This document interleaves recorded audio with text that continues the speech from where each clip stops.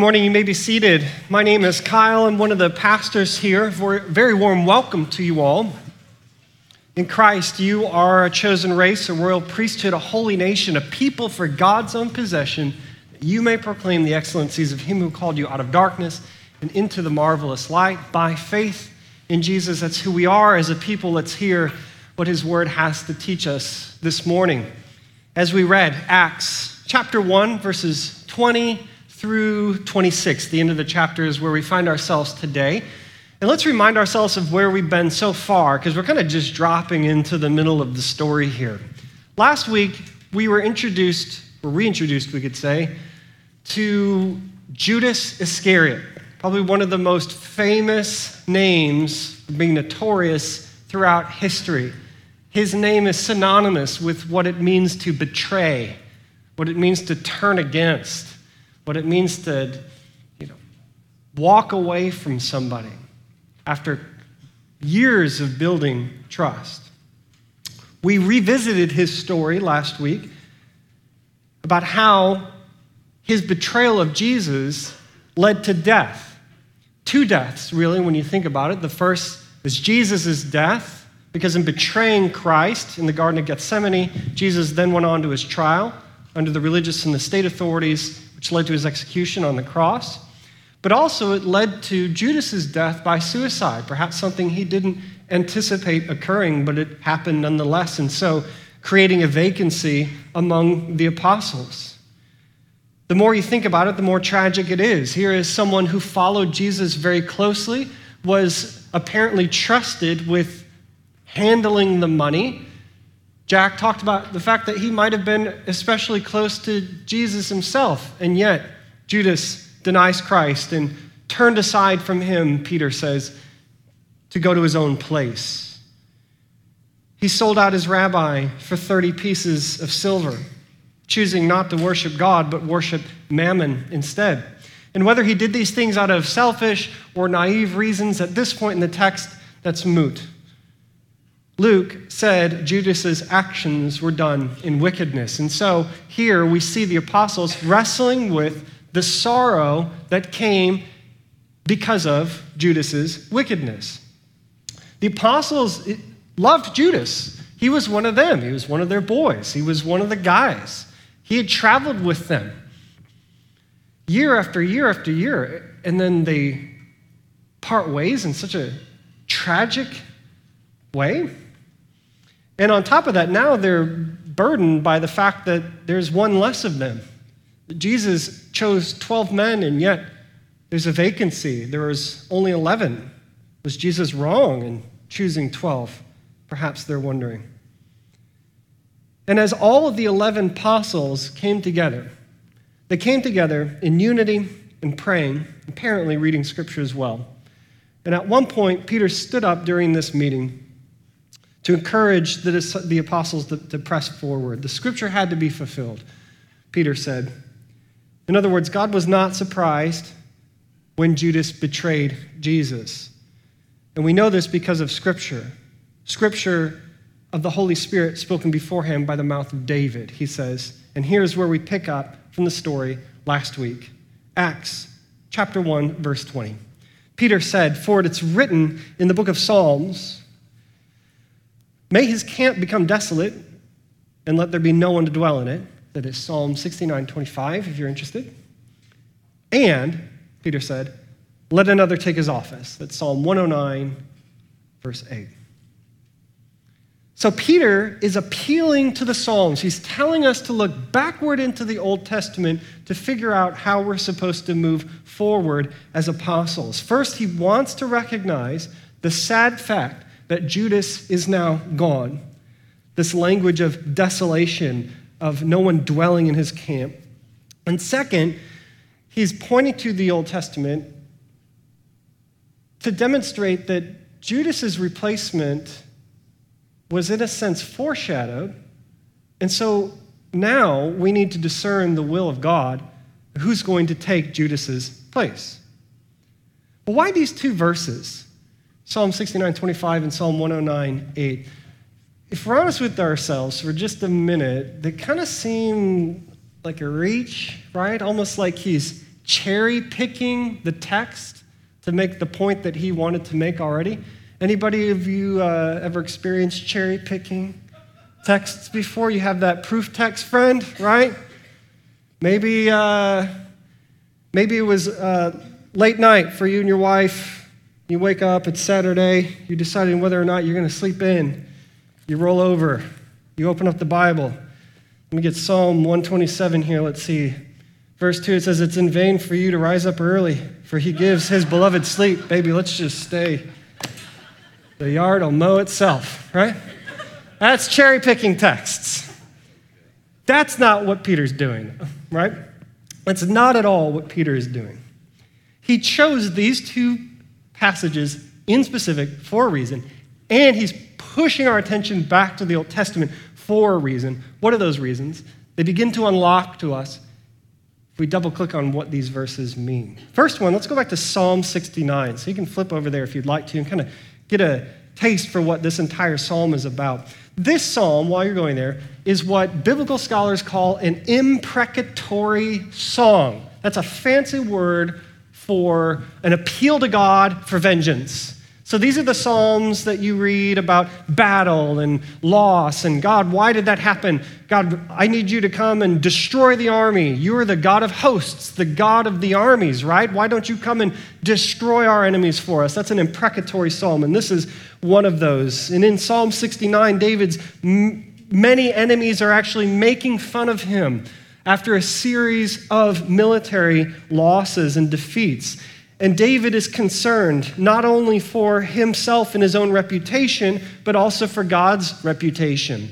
You see, in antiquity, nations were wedded, so to speak, to gods. And so David's appeal to God is this: if we keep losing and our enemies keep making fun of me, doesn't that reflect bad on you, God? And if that's the case, why won't you do something about it? Why won't you take vengeance on us? And so David pleads for vengeance. If my enemies, David said, have desolated villages and homes and camps in the Judean and Israeli countryside, well, he says to God, may their camp be desolate. Let no one dwell in their tents.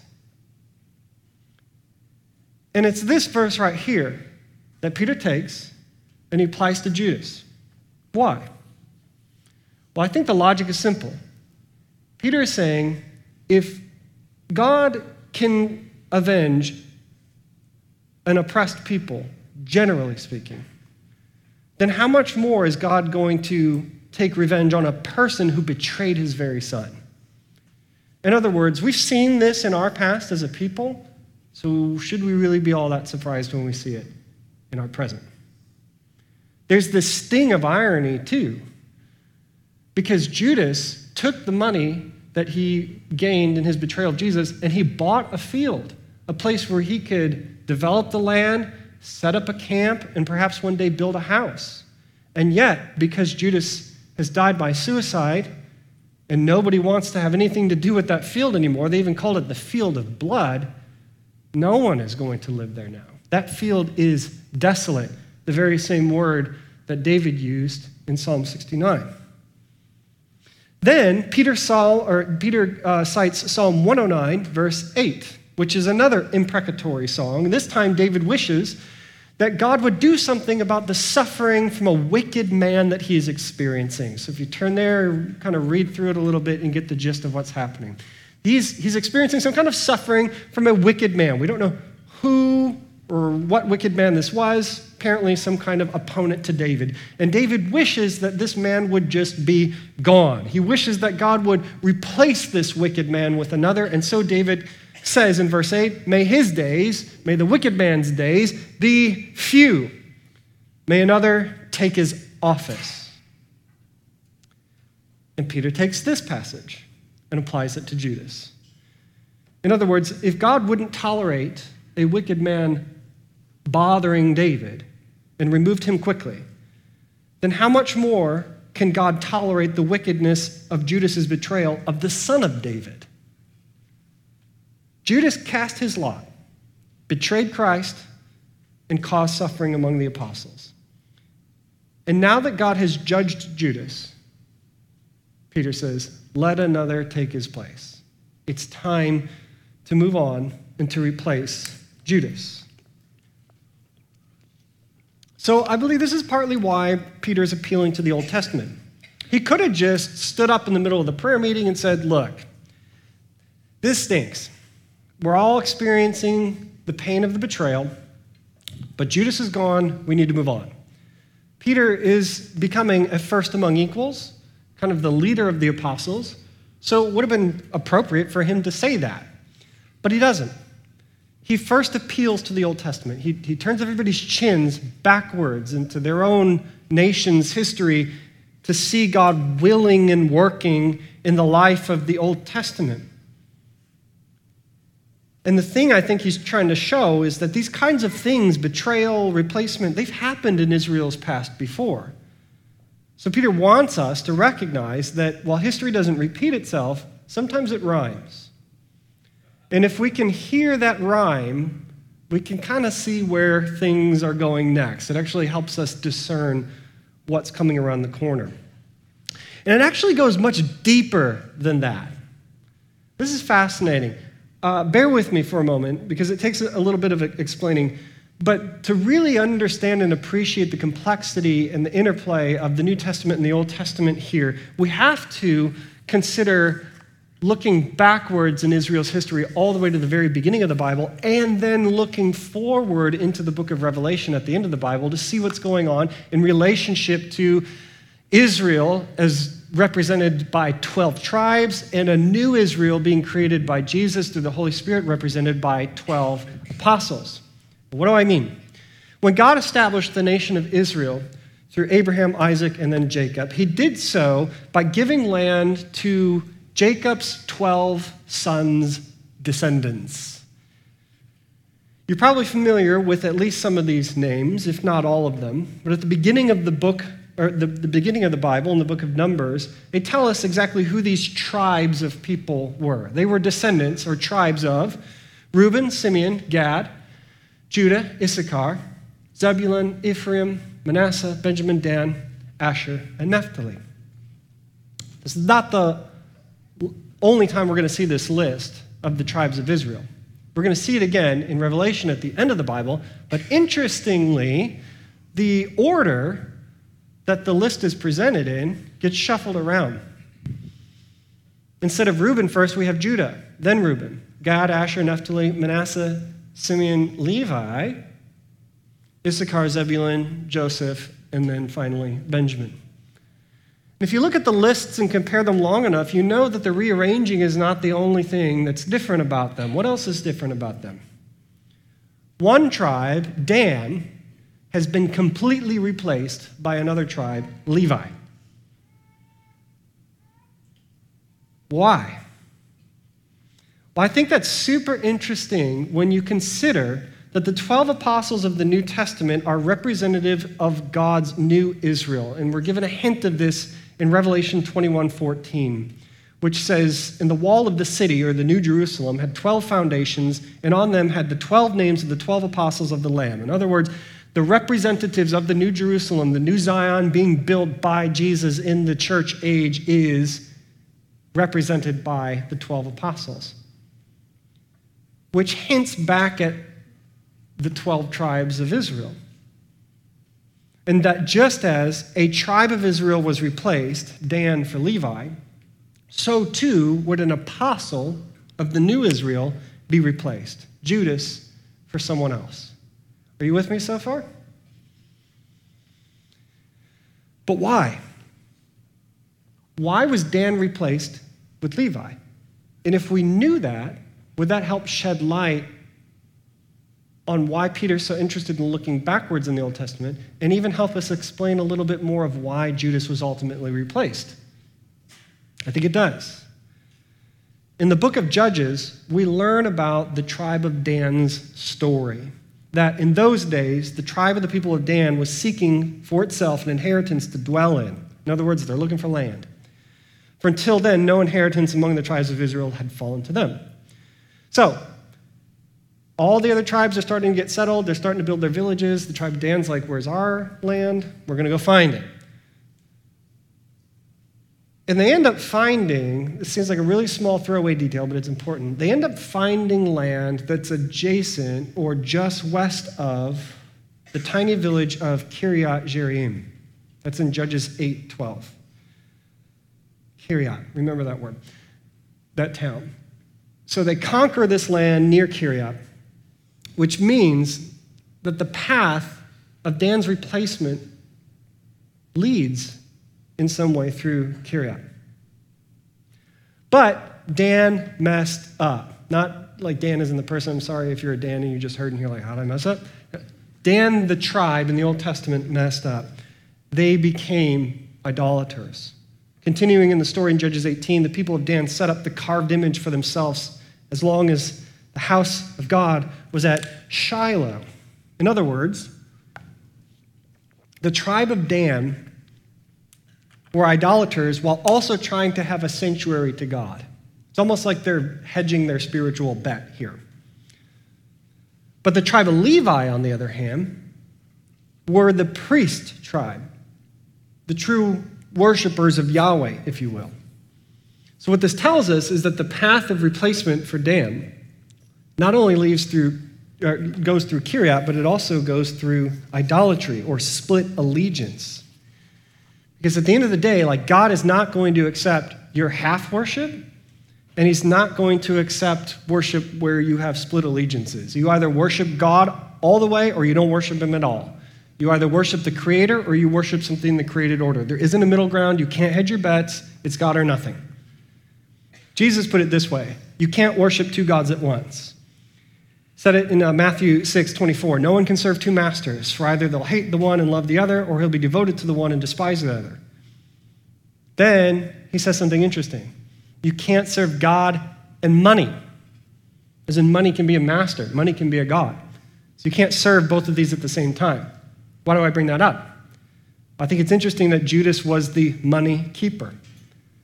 So he is the closest in proximity to the temptation of split allegiance between following the Lord Jesus and following Mammon. In other words, like ancient Dan, Judas tried to serve two masters at once, Christ and silver. And like ancient Dan, Judas was destined to be replaced. You hear history rhyming? You ready for the plot twist? It gets even crazier. Judas is the only apostle whose birth town we know of. We know where some of the apostles were from, like where they lived and worked. For example, Peter was from Capernaum. We don't really know where he's born. But we do know where Judas was born because it's in his name, Judas Iscariot. That's not his last name, that's his birth town. Guess what the Old Testament word for Iscariot is? Kiryat. Where's Judas from? The approximate area where Dan conquered and tried to worship two gods at once. So like the tribe of Dan, Judas's path to replacement also goes through Kiryat. That's wild, right? Wild. Again, history doesn't repeat itself. Often it rhymes. And the tribe of Dan, representative of Israel, was replaced because of their split allegiance. So too was the apostle Judas, representative of a new Israel, replaced because he sold out Jesus, because of his split allegiance. That's why Peter is pointing us back to the Old Testament. He's not cherry picking, he's not being obscure, he's reminding us that nothing is outside of the scope of God's knowledge, that nothing is outside of the scope of God's providence. That Judas's betrayal of Christ and his worship of two gods and his replacement was always known by God. In fact, as a nation, we've kind of already been here.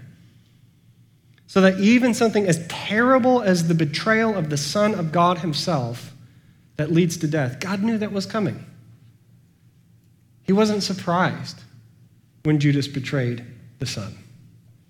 So the question is, well, then why did God allow it? If God knows, if it's true that history rhymes, and you can see these patterns develop in Scripture, and God knows for a fact that terrible things or evil is going to occur, then why does he allow it? One of the simplest and yet most difficult answers to this question to receive is from Romans 8, verse 28, where Paul says, we know that for those who love God, all things, even the betrayal of the Son of God by Judas because of his split allegiance, all things work together for good for those who are called according to his purpose. Well, how? How does that work out with Judas's betrayal of Jesus? Well, think about it.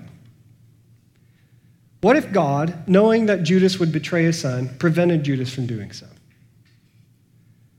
We would have no arrest, which would lead to no trial of Jesus, which means we would have no crucifixion, and so we have no atonement for our sins.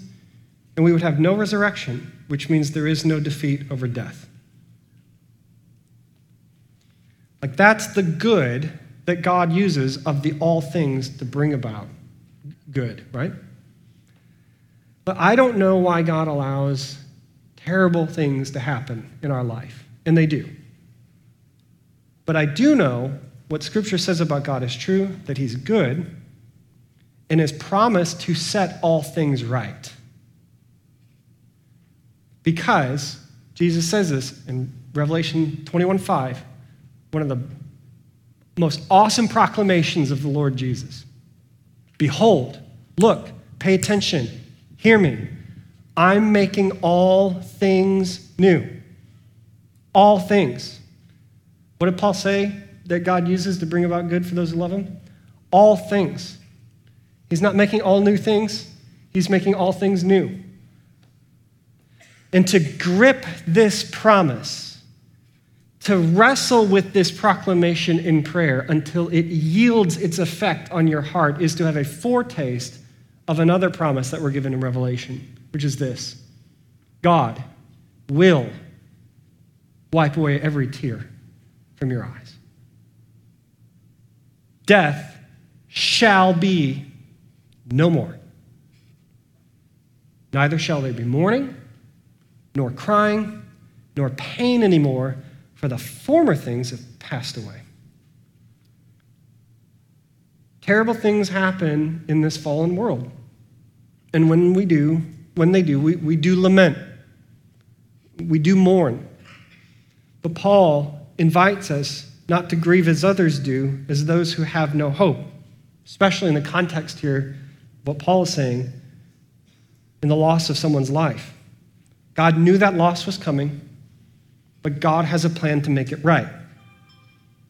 1 Thessalonians 4:14, Paul elaborates, "For since we believe that Jesus died and rose again, even so, through Jesus, God will bring with him those who are fallen asleep." Like, God is in the renewal business. He is in the resurrecting business, the restoration business. In fact, his chief joy is to be glorified through redeeming what's lost and restoring what's broken. That's why he sent his son. I don't know why terrible things happen, but we are given promises to take hold of. And the only reason those promises are true is because the tomb is empty. Judas made his choice. He betrayed Jesus for silver. He bought a plot of land. But Judas is gone, and that land is desolate. It's vacant. Which also means, and here we move on in the text, his office is vacant too. And so the apostles come to the conclusion it's time to replace Judas. Read with me verses 21 and 22. Peter's continuing. He says, "So one of the men who have accompanied us during all the time that the Lord Jesus went in and out among us, beginning from his baptism of John until the day when he was taken up from us, that being the ascension that we saw at the beginning of the book, one of these men must become with us a witness to his resurrection." Two caveats or two small notes. Note number one, witness to the resurrection. I'm just going to throw this out there because it's a theme that's going to build throughout Acts, and I want us to pay attention to it. That word for witness is where we get the word martyr from. So Peter's saying one of these men needs to be martyrs of the resurrection for us. In other words, gospel proclaimers, even if it takes their life. And then second, this is not some kind of blanket authority to become apostle, right? So what Peter is not saying is he's like, look, if you can check these 3 boxes, you can become an apostle. Because all of a sudden there wouldn't be 12, there'd be a ton of apostles.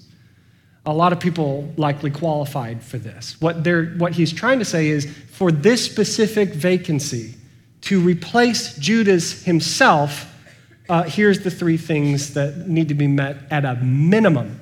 And we know that it's just at a minimum because if this was the blanket requirement for all apostles, then Paul does not become one. Because as far as we know, Paul was not there at Jesus' baptism, you see? So why these requirements to replace Judas, though? Witness of Jesus' baptism, following Jesus through the course of his entire earthly ministry, and then witnessing his resurrection and ascension into heaven. Those are the 3 things Peter says. In other words, Judas' replacement has to have experienced Jesus from A to Z. That way, they can accurately articulate and preach the gospel, to be witnesses with us in the resurrection. This is the way Peter says it. So in this sense, and this is a cool thing, whoever is going to take Judas's place actually exceeds Judas, goes beyond Judas, because Judas never experienced Christ's resurrection or his ascension. He missed it. He's dead at this point. He had already disqualified himself from apostleship. So here we begin to see the good that God uses in all things to bring about. The good is this. The apostles were about to include a man who exceeded Judas, especially in Judas's character. Well, who are they? After looking at the whole cadre or array of possibility, the text says they narrowed it down to 2. And they put forward 2, verse 23 says, Joseph called Barsabbas, who's also called Justus, and Matthias. So just so we're clear, there's only 2, even though there's 4 names. You got Justus and Matthias. And they, the apostles, prayed. I should say, they didn't just say this. They prayed and said, you, Lord, know the hearts of all. Show which one of these 2 you have chosen to take the place in this ministry and apostleship from which Judas turned aside to go to his own place. All right, we don't really know much about these guys. We know that, obviously, they were there from the beginning of Jesus' ministry. So you can start to kind of piece together a little bit, extrapolate what that means. They saw Jesus baptized. So they were witnesses of the Holy Spirit as a dove descending on Christ, and they heard the Father's voice from heaven. This is my beloved Son with whom I'm well pleased. That's pretty cool. They would have traveled with Jesus all over the place, from Jordan to Caesarea Philippi, Galilee, Jerusalem. They would have witnessed Jesus' many miracles, like healing people, the lame, the blind, the deaf, the mute, exorcisms. They would have seen that. They would have had their mouth full with the other 5,000 people eating on the shore of Galilee with Jesus. Maybe they saw Jesus resurrect Lazarus. Who knows? Doubtless, they heard Jesus teaching, so they were there for the Sermon on the Mount. They were there when Jesus would teach Gentiles, when he would go back and forth with religious leaders. Most importantly, they saw Jesus resurrected and ascend into heaven. So if you're going down this list of requirements and you've got Justus on one side and Matthias on the other, you got check, check, check, check, check, check, check. They meet all of the exact same baseline requirements. So what separates them? I think Peter gives us a clue in his prayer. He doesn't say, Lord, show us which of these 2 men are more qualified. He doesn't say, Lord, you know their intelligence. Tell me which is going to be the better theologian. He doesn't say, Lord, you know whether Justus or Matthias are going to have more followers on Twitter, or they're going to be more likable on TikTok, or they're going to be more affluent and they can bring in more money. These are all the things we care about in ministry, right? Not the apostles. They could care less. What do they care about? Lord, you know the hearts. The heart is the heart of the qualification of ministry. At least it is for the apostles, and it should be for everybody. God knows Justus's heart, and he knows Matthias's heart. And that is the only distinguishing factor that we're given. And so this is a really good point of contemplation when it comes to spiritual leadership or ministry. What ought to be the core qualification for ministry? Is it your seminary education? Is it your natural talents? Is it your spiritual giftings? Listen to this. Is it even the fact that you were called? Is your calling the foundation? I don't know. I think what we're learning here is the foundation or the core or the center of the qualification to be a witness of the resurrection, to be in ministry, is your heart. A heart bent towards God for others. Because if it's not, and your heart is bent towards you, then you're going to use your education for selfish ends. You're going to use your natural talents to draw people to yourself and not to Jesus. You're going to abuse your spiritual gifts, which is possible. And you could have your calling revoked. Don't believe me? Ask Judas. Not many of you should want to become teachers, James says. For you know that we who teach will be judged with greater strictness. I don't wonder if at the core of that greater strictness is the continual eye of God piercing into the heart of spiritual leaders. At least I hope it is. I hope it is.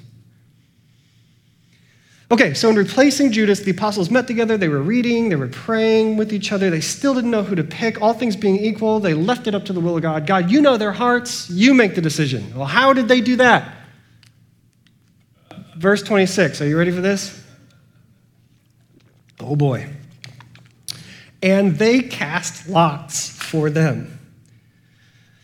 What? This seems so peculiar to us, doesn't it? How many of us even know what casting lots is? There's a few people, yeah. Casting lots. Casting lots is, we don't know much about it. It was a way in the Old Testament, and then one time here, that people would discern the will of God.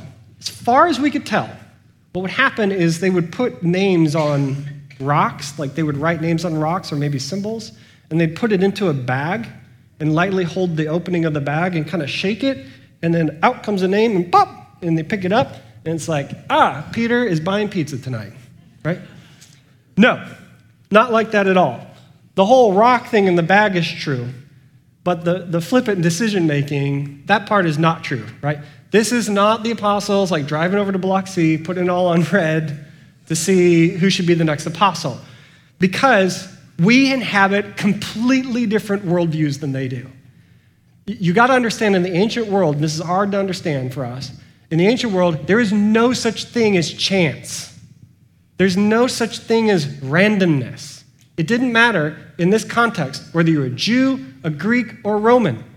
You believed that God was sovereign over all things as a Jew. If you were a Greek, you believed it was the eternal Logos, or if you were Roman, you believed it was fate. Like nobody believes in random chance. So that's the first thing we have to understand here. Why casting lots? The second, like I said before, this isn't some mindless roll of the dice. They got to this point well after they had exhausted their ability to discern God's will, and so they literally gave it to him to make the decision, because ultimately the decision of who's going to be an apostle is one that God makes, not one that men make. In fact, in casting lots in the Old Testament, it was chiefly the responsibility of a priest. And because Jesus is the great high priest, I think it's safe to assume that the apostles didn't really see them as casting the lots so much as they saw Christ casting the lots through them. He being their mediator, who then pleads to God for his will to be made known to them. And was it? The rest of verse 26, and the lot fell to Matthias, and he was numbered with the 11 apostles. So yes, God's will revealed to them. It's not justice. It's Matthias. Quick side note on Matthias. If this name's not familiar to you, that's okay. This is the first and last time we're ever going to see his name. We're going to learn about him generally, right? The apostles went here, the apostles said that, the apostles did this. and now he's one of the apostles, but we never really see his name again.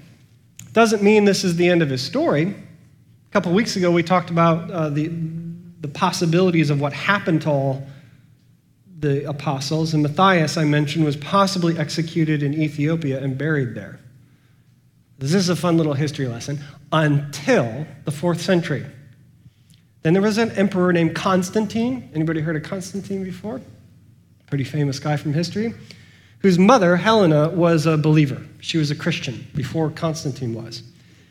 And Helena had this really weird obsession with collecting Christian stuff, Christian artifacts.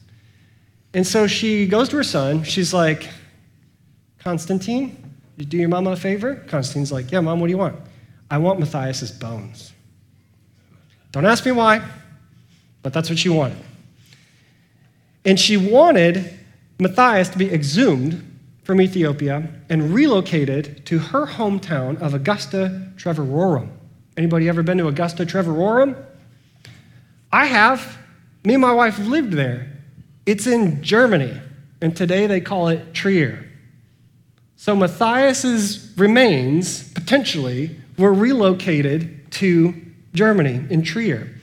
And there's a beautiful little monastery, I have a picture there, where it's not open all the time because it's an active monastery, so there's monks that live there, but occasionally they'll let you in. One day we finally got the chance to go in.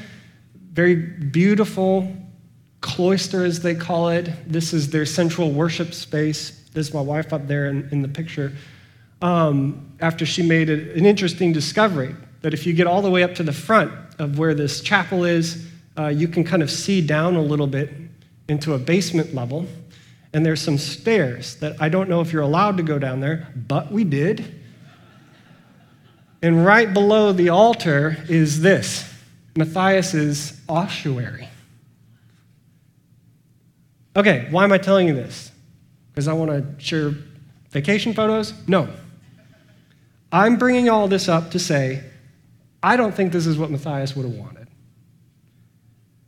I think God chose Matthias because his heart was lowly. I think God chose Matthias because his heart was humble. And that's why we never hear from him again. And that's just the way he would have wanted it. To serve the Lord Jesus quietly, humbly, and to die in obscurity. If that's your goal in life, it's a good one. It's a good one. Just a thought. Okay, I want to close with the kind of big principle here of how Matthias was chosen. In other words, like, how do we discern the will of God? Have you ever been left with two or three choices that all seem kind of equal? Oh. Maybe there was a couple of different college or university options that you had on the table. Couldn't decide where to go. You had multiple job opportunities. You're not sure who to marry or if you should marry at all. You're not sure whether it's right to move your family across the country to take that new job. Anybody been there? We've all been there, right? Where the path doesn't seem clear, where there's fogginess around your decision-making, where like God's will seems a bit indiscernible and unknowable. And then what happens? We become paralyzed by the what-if scenarios, right? What if I go to the wrong college? I'm looking at you, university students, right? They're like, why is he looking at me? What if I went to the wrong college? What if I got the wrong degree? What if I wasn't supposed to be an engineer? What if I was supposed to be a full-time missionary? Now God's super upset with me. He's like, I guess you can have an engineering career, but that's not what I wanted. What if I take the wrong job offer and I'm miserable at work and God had something super cool, but I made the wrong decision? And God's like, well, you made your bed, now sleep in it. What if I married the wrong person? What if I uproot my family and the job doesn't work out? Here in Acts, I think we see a good model of how to get out of what-if land, a good model to follow. I'm not advocating for you to cast lots. That's not what I'm saying. But what I am saying is the apostles did a bunch of things prior to casting lots. And what casting lots really means at the end of the day is making the decision and leaving it to the providence of God. Remember, we dropped into the middle of this story this morning. So what were the apostles doing up until they appealed to God for an answer? First, the text says in verse 14, they were with one accord. In other words, they were in Christian community, they were in fellowship, and they were doubtless talking to each other, right? Second, they were devoting themselves to prayer. So they were asking God prayerfully. Third, they were apparently reading the Bible because Peter said the scripture had to be fulfilled, and then he quotes the Psalms twice. And then fourth, and there's something we skip over really quickly, they put forward two. In other words, they weren't paralyzed, they took action, and then they left it to God, knowing that his choice is good, and it's always his will that they would become sanctified. So they're trusting God, and they're trusting that whatever happens, God's going to use it to sanctify them. One of the most common questions that we ask, what is God's will for my life? I get that question asked me a lot as a pastor. And if you've ever asked me that question and we had this conversation, you know where it's going. Because I give the exact same answer every single time. It's 1 Thessalonians 4:3, and I just tell you, that's it. What's the will for my life? For this is the will of God, your sanctification. And they'll say, yeah, I know, but who should I marry? Should I marry her? Should I marry her? I'm like, back to 1 Thessalonians 4:3. This is the will of God for you, your sanctification. Yeah, but that's not helping me. Which college should I go to? God wants you sanctified. And I'm intentionally annoying for this reason. When it comes to discerning God's will for you, have you asked your Christian friends what they think, prayed about it, not just pray about it once or twice, but keep a prayer journal through months? Have you searched the scriptures about it?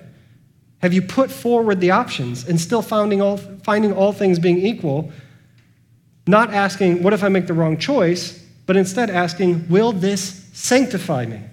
Will God use this to make me more like his son? Can God sanctify me at this university or that university? If the answer is yes for both, make a choice and trust God's providence. Can he sanctify me in this job or that job? Will he sanctify me if I marry to this person or if I remain single? Will God sanctify us as a family if we move across the country for this job? If the answer is yes, if the answer is not you're running away from God and towards sin, if the answer is you aren't choosing an evil or unvirtuous form of study or career, if you're not contemplating marrying an unbeliever or you're not fleeing from marriage because of selfish reasons, if you're not sacrificing your family for the sake of your career, if the answer is yes, then do it. Cast the lot. Make the decision and leave it to the providence of God. And I guarantee you, because this happens all the time, once the decision is made and you've walked away from that what-if season, you turn around and you're like, oh, that was the decision I was supposed to make, right? It's just that taking that step forward, casting the lot, so to speak, is so terrifying to us because it's the last chance, it's the last point we have to admit, I'm not in control. You're staying in what-if land because you still think you're in control. But giving yourself over, casting the lot, so to speak, to the providence of God and recognizing that everything he desires for you in your life comes back to this, that you would be sanctified, that you would be made holy, set apart for his purpose, to be more like his son Jesus, to live in the Spirit and walk in the Spirit, as Paul says in Galatians 5. The faster you get there, the faster you get out of what-if land, and the more you live in sync with God. You see, in the end, the will of God for your life is your sanctification, which means, if I'm looking at this text, Matthias was chosen over Justus because God thought that he would sanctify the church more through Matthias than he would through Justus. Why? Don't know. That's not for us to know. For this is the will of God, your sanctification. May that be done in our lives. Amen? Let's pray. Father, we thank you so much for a text like this because it bears your fingerprints of your Holy Spirit all over them. How at one point the intertextual connection can be so deep and complicated and yet the message so simple.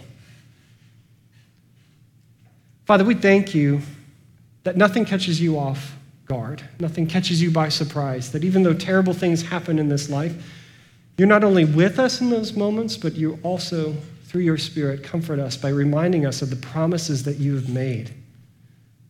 And that every single promise you've made to us finds their yes in your Son. Father, we thank you that you don't just give us a map in life to try to figure it out on our own, but that you give us avenues to discern your will for us.